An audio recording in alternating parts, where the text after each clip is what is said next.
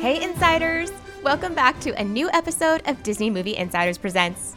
Today we're taking the adventure of a lifetime with Disney's Jungle Cruise. The world-famous Jungle Cruise. I always think it's pretty cool when an attraction from Disney parks inspires a movie. I can't wait for Dwayne Johnson and Emily Blunt to bring this thrill ride to the screen. From their amazing chemistry to the lush look of the Amazon jungle to learning about new legends. Sign me up. This film looks like it has it all. Action, adventure, and who doesn't love a little playful banter that includes a skipper's favorite, a pun, of course. If you've been on the attraction and you're like me, the backside of water is definitely a highlight. And get excited because there's a nod to it in this film. I am so ready to embark on this journey. Today's Insider's Fact really touched us, and we imagine it will bring a smile to other Disney fans. To gather inspiration before going on set, Dwayne Johnson kept a picture of Walt in his trailer during the film's production. Now let's hear more from the set with producer Beau Flynn. Welcome, Beau. Thank you so much, Lisa, for having me. I'm extremely excited to be here and talk about Jungle Cruise with you. So happy to have you here. Let's start with the basics. What is your role as a producer? It's a great question, and I hear it quite often, and I love answering it because I love educating people, particularly the difference between a producer and a director. The producer usually, for the most part, initiates the project, usually identifies the idea or the IP or a book or life rights, and they start with that. It's usually just the producer themselves or their production company, and they then have to kind of start to build this incredible machine. In order to achieve that, you need a screenwriter, you need a director, and you obviously need your cast and your department heads. So then you build out the entire movie, you make the movie, which is very, very complicated. Ultimately, then, as you start to finish the movie and start to get very small again, it usually is just the producer that's left to finish the marketing of the film and see it through all the way to distribution.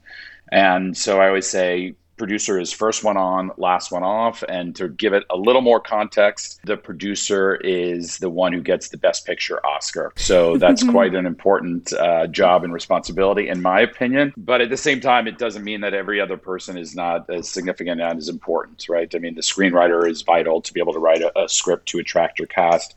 Director is vital to be able to kind of take the vision that maybe was created by the producer or IP or underlying rights, and then it has to be the ones that direct that every single day, and then in the edit room 12, 14 hours a day. When the producer actually has the ability to check in, a few times a week and see how the editing is going. So really, like 30,000 feet is usually the kind of the altitude that the producer flies. But at the same time, sometimes you have to kind of dip in and get in there and help creatively or help solve problems. It's a quick, in a nutshell, I think, what a producer does. Almost quite literally and perfectly fitting for what we're talking about today, which is being a skipper of the boat. That's really you. It almost as if we planned it this way, Beau.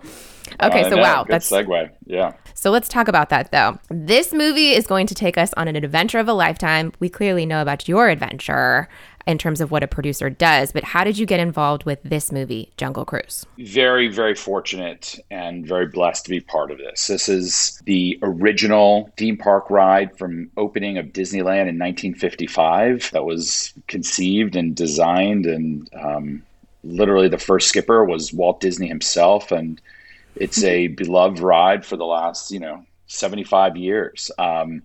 So that's something that's very guarded and protected by the Walt Disney Company, and for obvious reasons.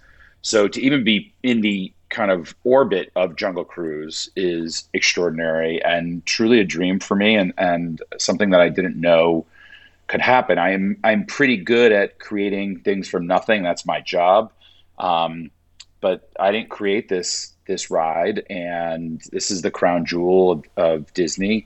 And they identified this as an opportunity to build a major motion picture off of the theme park ride. It has so many fans for so long and for so many generations. And the studio and Sean Bailey really identified this as like, we could create something really special, really big, a huge action adventure movie.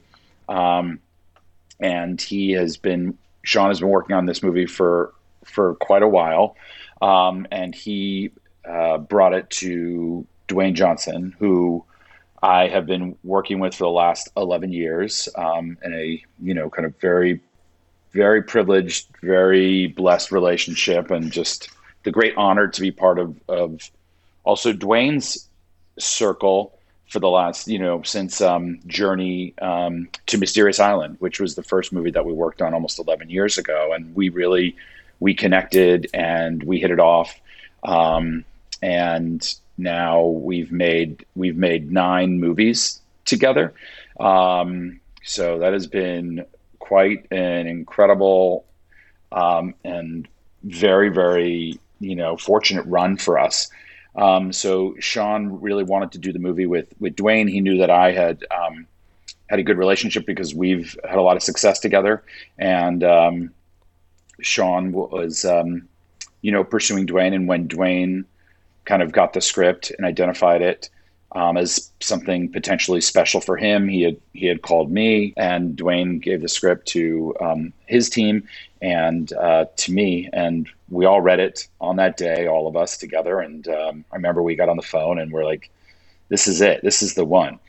Dwayne talks about an incredible story about when he was a younger actor and he saw the trailer to Pirates of the Caribbean. He saw that trailer and it really just kind of really moved him in a very powerful, magical way. Like, it really kind of touched all of his kind of dreams and ambitions and aspirations, and felt like, one day I will be part of something like that. And Dwayne is extraordinary when it comes to kind of manifesting and making things happen, identifying something he wants to be part of, and then willing it into action.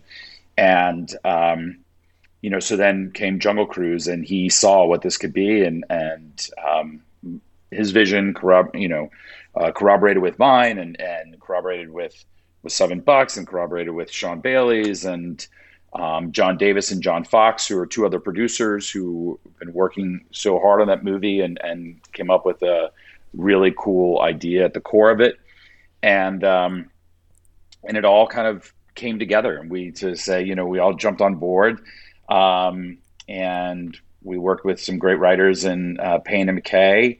And I had wanted to work with a writer that I was very big fans of and was nominated for Academy Award, Michael Green. And I had also been pursuing Jaume Collet-Serra, the director, for over 5 years, just because I was a huge fan of his work. And I had set a general with him. I knew I was close friends with his agent. And I said, I just want to meet Jaume. And I met him a few years before we worked together in Jungle Cruise, and just wanted to know him. And I really felt like he was someone that was special from his movies, that had a real vision and had a real point of view and had real talent, and was going to go on to be one of the great directors of our business. And I really presented that idea to Dwayne, Danny, and Hiram as a director for us, and to Sean Bailey. And everyone really, and John Davis and John Fox, and everyone really kind of all came together around Jaume, and Jaume had an incredible point of view on this movie, and a real dream team was formed, really. And I'm not talking about myself, of course, as the dream team, everyone else, the dream team. But no, it was really special the way it all came together. Jaume was the only director that we ever kind of talked about and pursued, and came on. And then there was a lot of other things that had to happen, but there was one other magical piece, and then I'll stop talking. But one other magical piece, which was a cornerstone to this movie, and that is Emily Blunt. Emily was also the only one we had in our sights. I thank the Lord that she kind of joined us and came into this adventure, because we did not have a second choice or a backup whatsoever. It was a really, I think, will go on to be a classic Hollywood pursuit. It was, Dwayne really also loved the idea and was a huge fan of hers. She's just so gifted and talented and formidable for Dwayne. It's like, it's a two-hander, and We all recognize that. And she is so fabulous in this film. And her and Dwayne, the chemistry is just so combustible. They are so great together. And besides all the big action and swashbuckling and thrills and chills and scares and fun, it's like you can just watch Dwayne and Emily for hours. They're just so fun together. Their banter is so good. And, then when you add in all the other elements of the movie, it just, I think, creates something that would make Walt Disney very proud. I mean, that's so special. I love how you ended that with Walt Disney being proud of this. I think, as you said, there's so many moving parts that you're assembling along this process as you were taking us through, screenwriters, like the story, obviously the studio, Sean Bailey, and then the talent, and then obviously your connection with Dwayne. Oh my goodness, it really is a quest in and of itself that you have embarked upon to bring this movie to the screen. Dwayne and Emily in particular, everything we've seen, we love their chemistry, from D23, those fun moments like that, to now being a part of this story. Oh my gosh, we can't wait to see it. I want to ask a little bit about what you said. So Pirates of the Caribbean was clearly a moment for Dwayne to inspire him to get to this moment. For you, you said bringing in the right screenwriters is very critical to attract the talent. Obviously, this was a little different, obviously, with the way people were brought in. But can you give us some behind the scenes on, it's a beloved attraction in the same way that Pirates became a movie, Jungle Cruise is becoming a movie. Do you have any, insight into how taking something that we know and love and bringing us a whole new story to the screen? What's that process like? That's a really good question. And it's very, very challenging, right, for any sort of IP. A lot of comic books have some story and character kind of underpinnings, so you have something more to work with. The Jungle Cruise ride, and I'm sure you've been on it many times, there's some mythology and there's some legacy there, but there's not a ton of stories that are really clear that are laid into there. We know the puns exist. That's a really important part of the movie, right? We know there's a skipper. We know there's Trader Sam, who is in the movie, and I think is a really cool way that we invented that role. But we really almost had a blank slate, and we know that we were in a river cruise, So we really kind of had an opportunity to look at it as kind of, instead of a detriment, as an opportunity to have a wide open canvas for us to really explore, and to kind of paint big broad strokes and take real chances. I'd be remiss to say that John Fox, one of the producers of the movie, had a really fabulous idea that kind of really gave it a core, and it's a big twist in the movie that I can't reveal. That wouldn't be fun, but that really galvanized everyone around kind of how to make this movie. And then it takes place in the Amazon in the early 1900s, which is also a really cool, magical time because the Amazon was untouched at that point. It was really arguably one of the natural beauties of the world. And people were coming from all over to experience the Amazon through these river cruises on these steamers.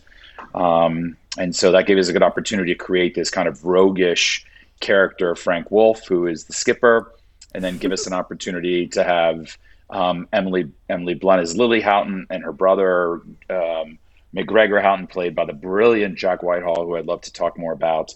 And they are kind of coming all the way from the UK and taking a long trip on planes and trains to then ultimately get to the Amazon and her quest for the Tree of Life. So that really became this really big idea. And then we got to develop all these great characters around that. But really, the writing really was, from a great script that was, again, like I mentioned, by Payne and McKay, but then really Michael Green came on. And I think that really gave Jaume the opportunity to have a writer that he knows and trusts. They have worked together before, and really capture the voice for Frank Wolf and Lily Houghton, played by Dwayne and Emily. And, both of them are really kind of very unrelenting in regard to script. They're really laser focused on their characters. They know what their fans want. They know what they want to play. They never want to play anything that's been seen or familiar. They always want to push the envelopes. They always want to push the edge, but keep it within the Disney brand. You know, Emily really wanted to play a really very powerful female, you know, adventurer, explorer, a female version of Indiana Jones, and you know, be unrelenting and you know, let her have her passion and vision for this mission, and nothing's going to stop her. And the thing that's driving her is because she wants to do it, you know, not because not because she's forced in and has to go and save a family member or anything. It's simply because this is who she is, and she is very powerful and very strong. And as a father of two young daughters, I really, I loved everything about it, and I love what Emily and Lily Houghton represent in the film. And then it gave Dwayne an opportunity to really play kind of a Harrison Ford, you know, Han Solo type character that he's never done before. That also is, you know, hard nosed, hard driving, you know, that just kind of, it's his way or the highway. And then when those two kind of cross and came together, it's like the movie is on and they just go at it, but they have a, you know, common goal, and they eventually, you know, hopefully come together for the win. But, you know, that was, I give a ton of credit to Michael Green for keeping us on track, keeping this movie together, identifying both of their voices while still giving kind of all of the, you know, the adventure tropes and elements that, you know, I as an audience member, and of course the global audience and all the Walt Disney fans and the fans of the ride want. And that finding that balance, Lisa, was very, very challenging, because there were a lot of elements and people to serve there, you know, in regard to that. So it's like, so we always took that into account.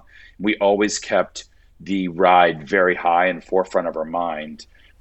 Scott Sheldon, who works for me, is a Disney aficionado, and he is constantly kind of talking about how protecting the ride, Easter eggs, getting them in there, you know. Hiram Garcia also is such a fan, and you know, so between all of us and all the producers and Dwayne and Emily and the writers, we were really kind of targeting great story, big action. Jama wanted to bring big visuals as well, and a love story to it, and service the ride, and service Disney. So there are a lot of things here, and I swear I'm really truly being very humble here, but I really think somehow we hit the target. I cannot wait to see this. You have to understand, like, we've been waiting for this movie. Everything that you're saying, Dwayne, Emily, the attraction, obviously, we can't wait to see a part of the story. So obviously, big talent, but also the environment, the setting that they're in. Can you talk to us about the filming locations that make this such a big action adventure movie? Sure. The locations are awesome and they're epic, and we knew they had to be that way. And the studio was very supportive of that. So we recreated this Amazon village in Kauai, and we got permission to shoot on a beautiful reservoir in Kauai, and we built this village from scratch. Jean-Vincent Puzeau is our production designer, who I've worked with before in the past, and he is brilliant. And this was quite an undertaking, and this was all built to scale and fully functional. So, you know, at the same time, we also had, it was a nature preserve, so we had to really be very, very deliberate and careful, and it was all electrical motorboats, and, you know, all the textures used, everything had to be biodegradable and sustainable, and this village turned out extraordinary. And the reason why I think that was important, and I know it was important to Jalma, and I know it was important to all of us, is because I really, in my experience of producing, you have to set the audience and put them into a world. You could, obviously, we needed a ton of VFX to make the Amazon feel real and experience, because sadly the Amazon doesn't exist like it did, you know, 100 years ago. It's sadly with deforestation and, you know, with just kind of climate change, the Amazon is getting very small and the levels are getting low, and there was no opportunity for us to shoot there. But we knew we could start, you know, at a port town and really place the audience's imagination in mind and put them in there. So we built that. It is all real. It is extraordinary, and something we're all so proud of. It broke my heart when we had to strike those sets because they're just so gorgeous. But and once we, we also built L'Aquila and all of the steamboats, all the steamers. They were all built from scratch. They're all fully operational. And once we built that and put the audience in there and put our heroes in there, then we kind of went into Atlanta, and we went into sound stages. So we were in Kauai for a few months. And then we moved to Atlanta, where they have great crews and great facilities. And we were primarily on stages and green screen to create then the additional epic adventure that they go through the Amazon, through waterfalls and through all kinds of creatures and conquistadors and all kinds of elements that they have to overcome, ultimately bringing them to the Tree of Life.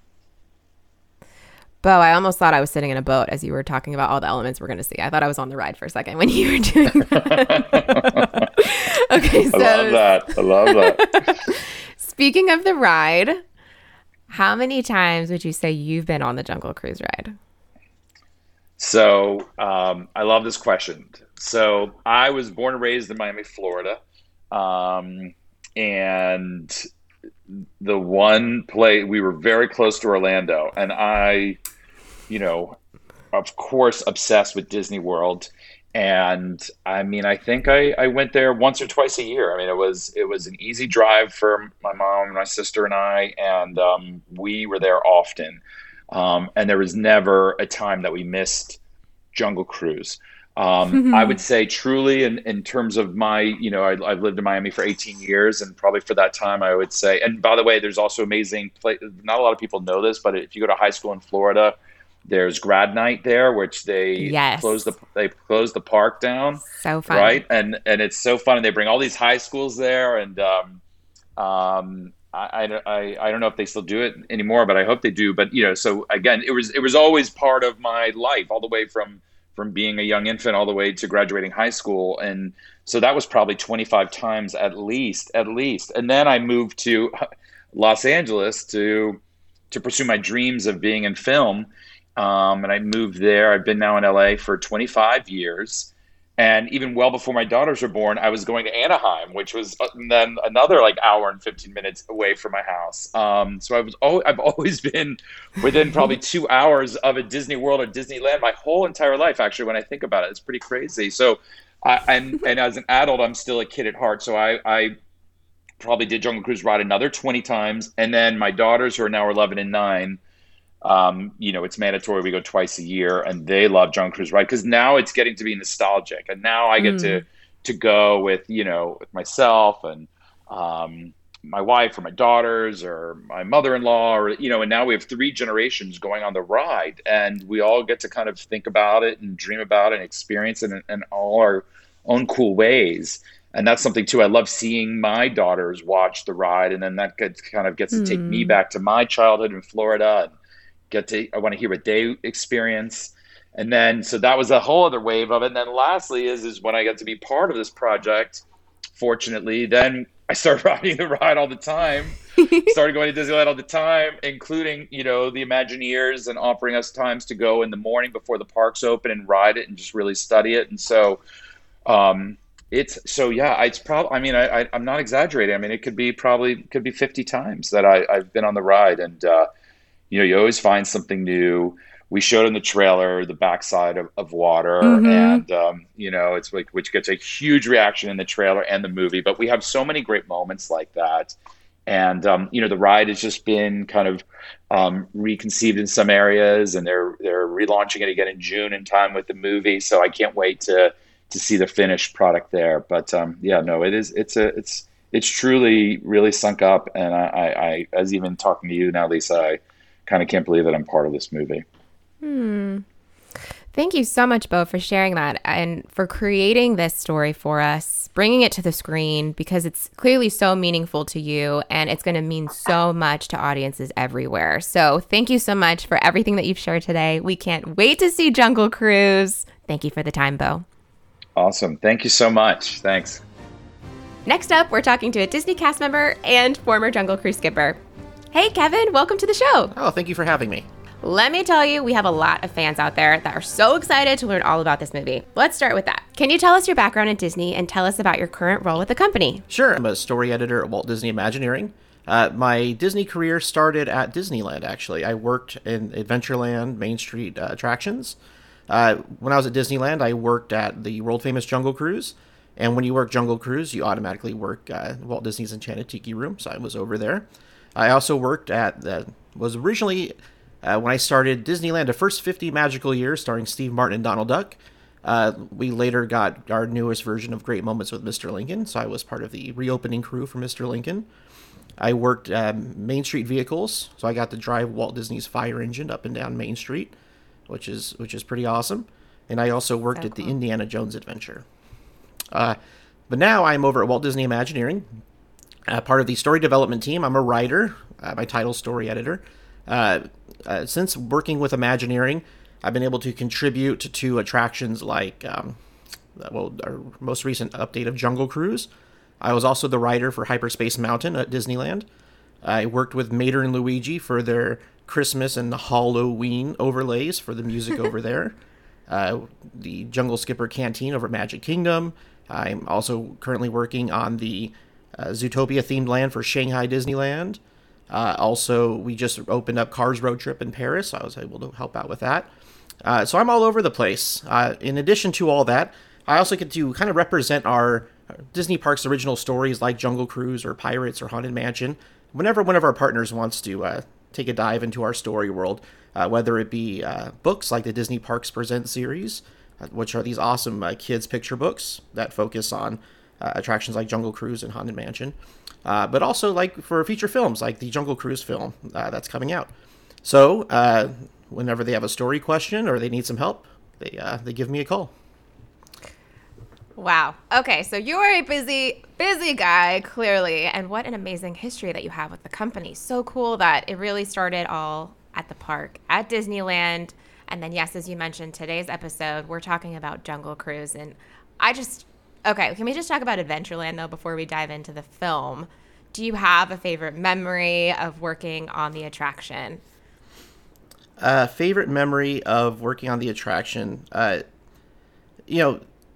It was within a couple weeks of me signing off, so officially getting my Jungle Cruise knowledge, that I had my first VIP guest, and I didn't realize I had my first VIP guest. They loaded this group at unload, and they pulled forward, and their tour guide said, go ahead and load up the rest of the boat, because some VIPs have the option, really high-profile people usually get like a private cruise for security reasons. They said, load it up. So we loaded up this crew, this family, and we headed out, and we turned the corner, and I looked down. I'm like, that guy looks like Billy Crystal. and then we got a little bit further. I'm like, that guy looks like Billy Crystal's wearing a Yankees cap. Then I realized, Billy Crystal just threw out the first pitch at a Yankees game a couple days ago. And then by the first turn, I realized, oh my goodness, I have Billy Crystal in my boat. So within the first couple weeks of getting signed off on a comedic ride, having a comedic legend in your boat, which is pretty crazy. So that was my first VIP. My last VIP cruise was my last day at Jungle Cruise, and Disney legend Tony Baxter had the crew, or some of the cast members of Saving Mr. Banks. He was touring the park, and I was able to give them a tour. So that was pretty cool. So I had BJ Novak and Jason Schwartzman playing the Sherman Brothers, and a couple other castmates of the film coming right in my boat on my last day, which was pretty cool. But also I was able to do things like represent the Jungle Cruise at a gathering of skippers over in Tokyo for their 25th anniversary. So I was able to do that. I was able to host different people like the Disneyland Paris ambassador team when they came over to Jungle Cruise. I was able to show them around. The screenwriter for the first pass of the Jungle Cruise film that was going to star Tom Hanks and Tim Allen took them around. So I think technically I've been on the Jungle Cruise movie project longer than most people. It was meant to be, it sounded like. Yeah. This was truly the journey that you were meant to go on. Okay, so let's talk about that, though. What was your involvement in the movie? So the involvement started when we hosted Dwayne Johnson over at Walt Disney Imagineering. They wanted to kind of show him around, show him our art vault, which is amazing because you have thousands and thousands of pieces of amazing Disney artwork by legends like Mary Blair and Mark Davis and Herbert Goff and Herb Ryman. We hosted him there, and I did a nice history presentation about the history of the Jungle Cruise and its transformations and how it's evolved over the years. And then as film production rolled on, they leaned on me to look for opportunities for Easter eggs, how to tie in the film to our attraction. They took me out to Atlanta to meet with Jama, the director, for like a pre-production thing, and he walked me through the entire film, which was really cool. And he had his people there with notepads. I'm like, oh well, you know, if you mention this here, that's a nice Easter egg there. They really wanted to show the love of the attraction, so I was able there to represent the attraction, not just the actual attraction, but the skippers who work the attraction as well. So I was able to get a lot of fun Easter eggs into the film. I was getting emails from the set saying, "Hey, we need a Jungle Cruise joke about piranha. What do you have?" And so I sent them the list, which was pretty cool. But yeah, just helping out and representing our attraction from the Imagineering standpoint as much as possible. It was a really, really, really cool opportunity. Also being able to tour the sets in Hawaii, that they built the whole South American town. That was really cool. Amazing. Yeah, things you never thought you'd be able to do, which is pretty fun. I love it. I'm getting chills. I'm also geeking out, though, because it's just like, again, your journey at Disney. Like, you started at the parks, and then all these amazing things that you're experiencing on this journey, just specific to Jungle Cruise. It's so cool. You talked a little bit about the love of the attraction, though. So I'm going to ask you maybe a tricky question here. And, Kevin, it's like picking your favorite child. I'm going to put you there for 1 second. If you don't want to answer it, let me know. Okay, so what are some of the differences between Jungle Cruise attractions around the world? And if you had to pick your favorite child, if you had to pick your favorite, do you have a favorite? And which attraction of the Jungle Cruise would you pick? So you just asked a history geek, a really geeky question. So if you start with the original Jungle Cruise, it is the smallest, most intimate. You have these wonderful turns around each corner with these amazing reveals. Originally directed by Harper Goff, Disney legend Harper Goff, who would design other things like the 20,000 Leagues Under the Sea submarine. He had work all over the film world at the time. But he gave it a very real, true life adventure feel. But that attraction evolved into the comedy we know of today. Mark Davis was brought in to add the gags. So when Magic Kingdom was developing their Jungle Cruise for opening in 1971, Mark Davis became the creative director for that version of the attraction, which gave you a much different feel, especially with the designs of some of the human characters. They took on more of that cartoony Mark Davis-y feel. When Tokyo Disneyland opened up theirs, it's originally pretty much a mirrored copy of a carbon copy of Magic Kingdom's, with the exception that it ran in the opposite direction. So rather than going counterclockwise, you actually go clockwise over there. But over the years, they had a recent refresh where they added this amazing projection technology inside their temple, where this old decrepit temple, as you enter it, has a swirl of magic and it all comes to life and fires come up, and it's really spectacular. And then the newest version of the Jungle Cruise is from Hong Kong Disneyland.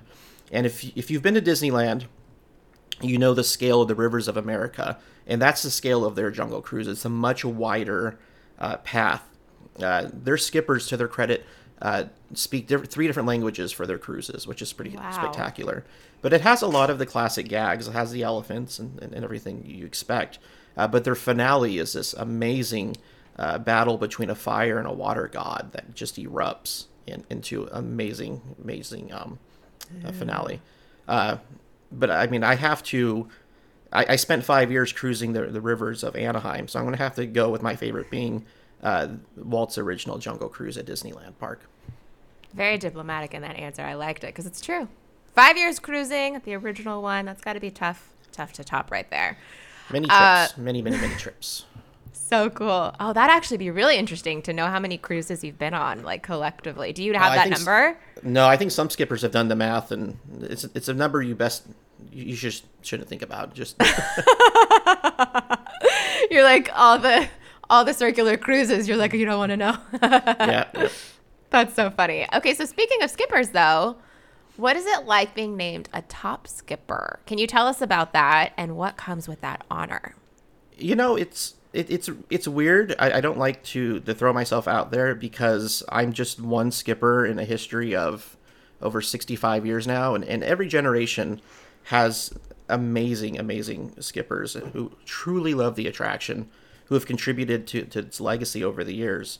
But being able to be selected when I was there, super cool. I mean, it's an honor I still hold. I have a photo of the day we had this big competition. And our final judges, we had Kevin Rafferty, who became my mentor. John and Nancy Lassiter were there. We had Marty Sklar, Tony Baxter. And I was up against people who I still, think are amazing skippers. Skipper Nick is still down there every day, giving it his all. And he does a fantastic cruise. If you ever get Brave and Handsome Skipper Nick, NIK, down at Disneyland, man, he's fantastic. And he loves that Jungle Cruise more than anybody. But I love Jungle Cruise. And so being able to represent it, when I was down there, I became like the default guy. Like I mentioned before, when we had those Disneyland Paris ambassadors come, or if they needed to interview a skipper for a magazine article or newspaper article, I'd be able to pick that up. But it's still something I take very seriously today. The skippers, Disneyland and Disney World are fantastic. They love what they do. And we're just there for the guests. That's so special. All the different experiences that you've had. So yes, being there for the guests, a part of that is a pun-filled spiel, right? Oh, yeah. So talk to us about that. If you had to pick, do you have a favorite joke or pun from the Skipper script? It's skippers get asked this question all the time, and you'll notice usually they'll hesitate for a second because it's super weird, and when you tell the joke out of the boat, because you're not surrounded by this amazing 60 plus years of growing jungle and these amazing gags and show figures. But I will say that the most popular joke is the backside of water, and if you don't tell the backside of water joke, guests will come up to you after your cruise and let you know that you did not tell the backside of water joke. It's become so ingrained as part of the Jungle Cruise world that it's expected now. Though we do technically have different spiels for that. I mean, you could go to that show scene and be like, "All right, everybody, hold your breath because we're going underwater," and then you hold your breath. But just the backside of water, man, it's expected. Good to know. Good to know that is the ultimate guest satisfaction right there of all the pun-filled jokes that you can have throughout the cruise. All right, Kevin, that was very, very informative, and we're very grateful for it. I'm geeking out over here, truly. But now we're turning it over. Are you ready to take on the Insider 5? Let's do it. All right, here we go. First up, what is your earliest memory of being a Disney movie fan? I believe the first film I saw in theaters was Oliver and Company. So nice. I was about 3 years old when that one came out. But I think the first film that like I really made an impact to the point where I was like making my own like paper costumes and role playing would be Rocketeer, which is still an amazing film. I showed it to my girls a couple years ago. It holds up. It's a beautiful film. But, something just about a jetpack. Every kid wants a jetpack. Totally. But I think that has to be my earliest memory is the love of the Rocketeer. Strong picks. Okay. Next up, what inspired you to want to be a skipper and then Imagineer? So, in trying to figure out what I wanted to do with my life, the goal, coming from theater, I was always creating. Whether it be directing youth theater or building sets, things like that. I always need to be creating, even if I'm not working. I'm either building Lego set or I'm woodworking in my garage. I just need to constantly be doing that. So I think that's what drove me towards Imagineering, having grown up in Southern California, going to Disneyland a lot as a kid, and being just the way my dad loves and respects Walt Disney. I kind of grew up knowing that Imagineering was a thing. I grew up knowing who Mary Blair was, who Mark Davis was, and so this was always kind of a thing I just knew about. But being able to finally get there and carry on their legacy is pretty insane. But my plan was to, I did community college up in Bakersfield College, got my AA there. From there, I was able to transfer to Cal State Fullerton, also known as Cal State Disneyland, because it's right down the street from the park. So I'm like, well, you know what? I'll finish up my education there. I'll get my degree. I'll work at the park. I've always wanted to do that. And Jungle Cruise was just a really cool fit. My home attraction, though, was technically the Opera House, which was the Disneyland of First 50 Magical Years, then Mr. Lincoln. But it went down for refurb. I think they needed to clean the carpets or get new carpets or something like that. And so the trainer called up, or not the trainer, the scheduler called up, and she's like, well, what would you... I won't forget where I was. I was walking through Disney California Adventure. This is before Buena Vista Street. So it was still like, it had that big sun at the intro of the park, and you had the train, you had the Bakersfield Bakery to your right. I was standing right there, and she called, and she's like, well, where do you want to get cross-trained? And I said, well, I'd give my right arm to work Jungle Cruise. And she said, you got it. And so that's when I picked up my jungle knowledge. Just the type of personality I am. The pun game runs deep for some reason. I don't know, I think I picked up my mom's sense of humor. It just seemed like a natural fit for me, and I love being in jungle. There's no height restriction, so there's no telling kids like, oh, you're not tall enough yet. There's cool. Heavy guest interaction. There's spieling, which came from that performance. Having done theater for years, that was cool. And just being outside in a beautiful landscape, but most importantly, wearing shorts. Which let me tell you, working at Disneyland, I always say, if I could have the perfect day working at Disneyland for me would be wearing Jungle Cruise shorts, a Tiki Room shirt, driving Walt's fire engine. Like, that would just be the best day working at the park ever. But yeah, and then everything kind of just snowballed from there, and I found my way to Imagineering. So cool. And also, can I just say that I've never thought about that? Because I started at the park too. I never thought of like a hybrid costume. How cool is that you just threw that out there right now? Just like you just all over Adventureland, but then with that look on Main Street. Okay. That was really breaks cool. the show, but boy, would it be comfortable and fun. I love it. Okay, so we're mixing it up a little bit with this next question. It's Disney karaoke night. What song do you sing? We're going to go to the greatest animated film in the Disney catalog. That'd be a Goofy movie. Oh! Yeah. And, okay. I'll do After Today if I get to do all the voices that go along with it. So it'll be done. Okay.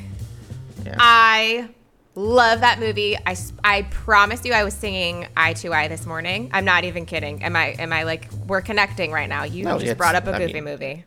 I listen to that soundtrack way too much in my car. But it's the best Disney soundtrack. The only problem with it is it doesn't have more songs. Because like after Lester's Possum Park, it kind of just drops off until Goofy and Max's duet. And then it just feels like it needs one or two more songs. But I love that film. But yeah, After Today, man, that's a fun song. You do all the... no more looking the bus driver? Like him. Yeah. I'm going to sit on my butt. Yeah, that's fun. Such a crowd pleaser. Oh my God.